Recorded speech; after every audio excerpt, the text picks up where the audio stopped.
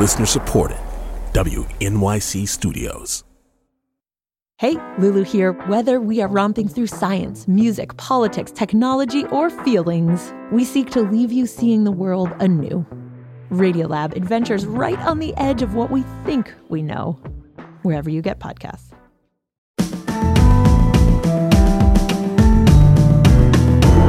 From WNYC Studios, I'm Brian Lehrer. This is my daily politics podcast.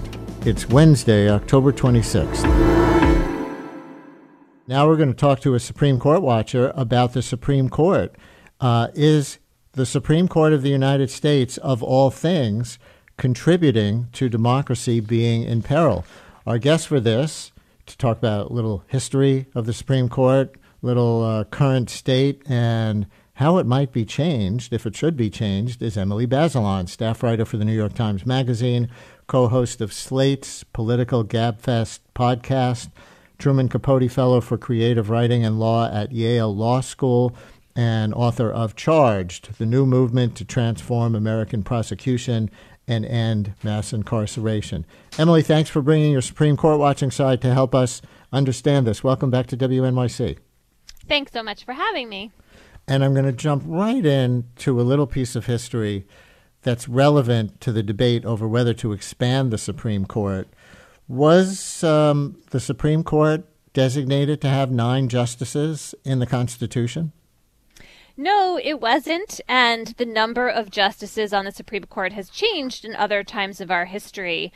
During the 1860s, from 1863 to 1866, the Congress twice changed the number of justices. So it went from 9 to 10 to 7, and then later back to 9. So the Constitution does not specify a number.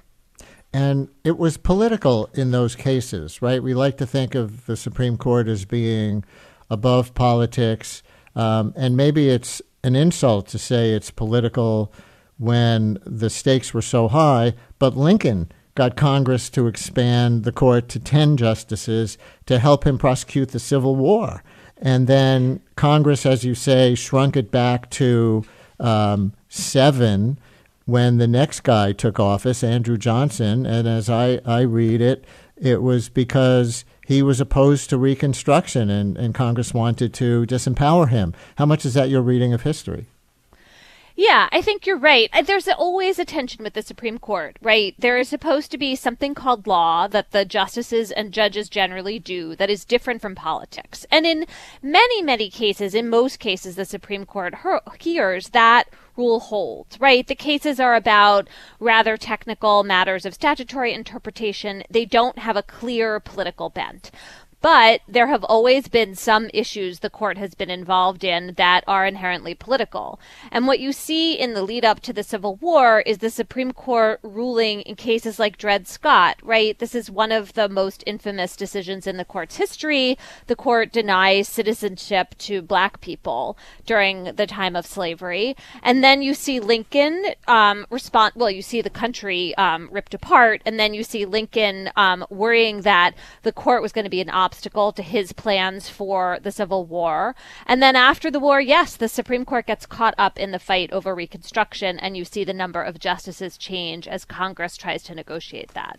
There are polls out these days that I'm sure you're aware of that show the Supreme Court has the lowest approval rating of any time in its history, or at least since they started polling, that kind of thing. A Gallup poll in June, 25% of Americans, only 25%, have confidence in the Supreme Court. And there was a Pew poll last month that asked, among other things, if the Supreme Court has too much power. And more Democrats than Republicans, not surprisingly, thought that it has too much power. But the idea of the growing belief that the court as an institution has too much power, for me, raises questions not just about individual decisions that people don't like, but about the place of the Supreme Court in our democracy itself. Do you read it that way? Yes, I do. So, one thing that is a kind of irony of the Supreme Court is the Constitution does not say that the court has what we've come to call the power of judicial review. And what we mean by that in the United States is that the Supreme Court took upon itself in a very big, important 1803 case called Marbury versus Madison, the power to declare what the Constitution says. So the court made itself the final word on the meaning of the Constitution. And ever since then, it has played that role. It's kind of baked in. But I think what we're seeing with these lower approval ratings is the sense that the court's interpretation of the Constitution has become more partisan. And the public can see that there are 6 justices appointed by Republicans who tend to vote in a conservative way in big cases, 5 of them with great vigor. Chief Justice Roberts a little more tempered. And then you have a minority of justices appointed by Democrats who are dissenting. And when that pattern holds again and again in big cases that are changing American law, like the court's decision to overturn Roe versus Wade last summer, the public is going to see what's happening. It's evident. Yeah. So now we get these proposals. Well, let me ask you another history question first.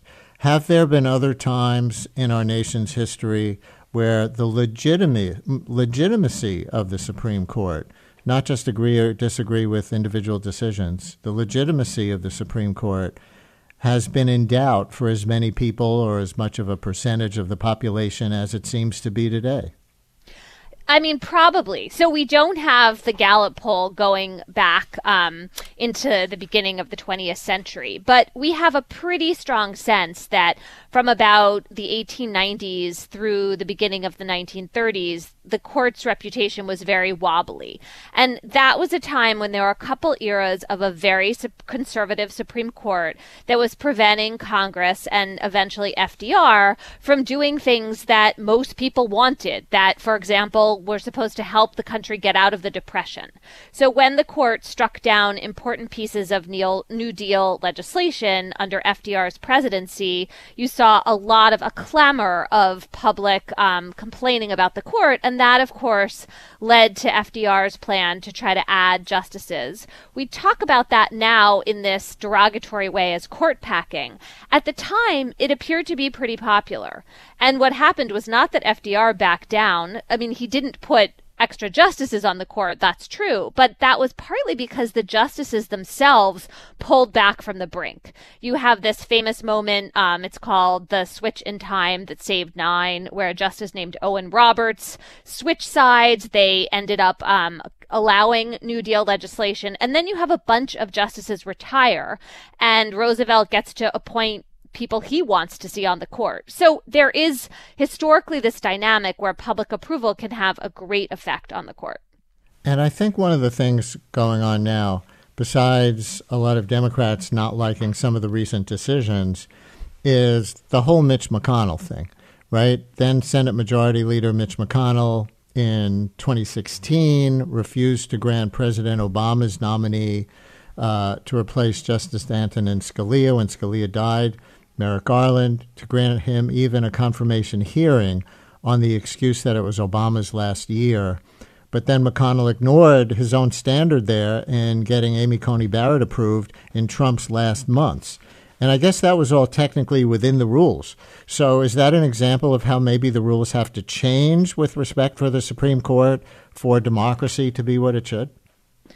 Maybe. I mean, it's certainly an example of the politicization of the appointment process for Supreme Court justices. If McConnell hadn't had a partisan aim of trying to make sure a Republican president would appoint this crucial swing justice, then he wouldn't have blocked Obama's choice at the time, Merrick Garland, from a hearing, from a vote in the Senate. And so I like a term, it's called constitutional hardball for what McConnell was doing. It's within the bounds of the Constitution. It broke a lot of norms. I think it shook a lot of people's confidence in what was happening at the time. And that has had reverberations to the present when people's sense of the court as politicized has become stronger and stronger.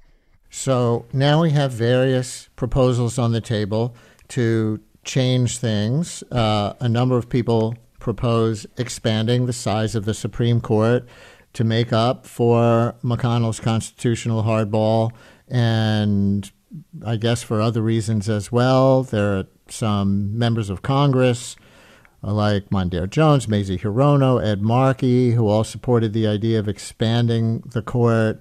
I remember Pete Buttigieg, when he was running for president, proposed expanding the court to 15 justices and trying to depoliticize it by having, I guess, 5 appointed by Democrats, 5 appointed by Republicans, and then those 10 justices themselves appoint the other 5. And the other big thing that people talk about is term limits. So do you see either of these, or is there any scenario for changing the structure of the court that I left out that's at all realistic? Yeah, that's the big question, is whether these proposals really have a chance. And it's interesting that even though there has been this rising sense of public disapproval for the court, there has not been a real groundswell of support in Congress, even among Democrats, for changing the size of the court and for the other kinds of proposals that you are talking about.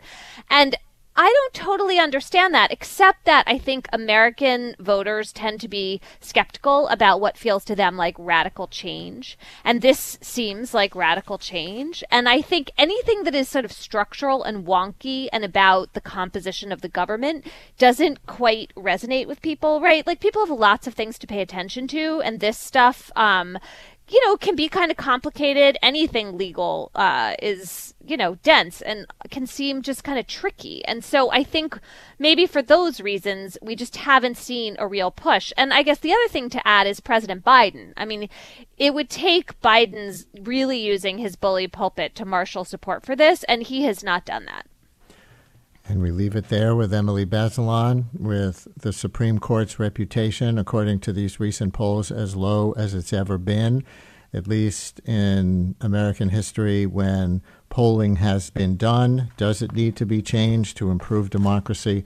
It's certainly an issue for our country today, when so many people see democracy as being in peril. Emily Bazelon, staff writer for the New York Times Magazine, co-host of Slate's Political Gabfest podcast, Truman Capote Fellow for Creative Writing and Law at Yale Law School, and author of Charged, the new movement to transform American prosecution and end mass incarceration.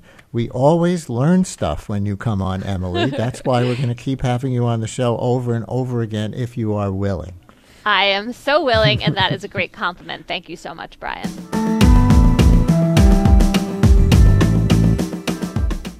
Brian Lehrer, a daily politics podcast, is an excerpt from my live daily radio show, The Brian Lehrer Show, on WNYC Radio, 10 a.m. to noon Eastern Time, if you want to listen live at wnyc.org. Thanks for listening today. Talk to you next time.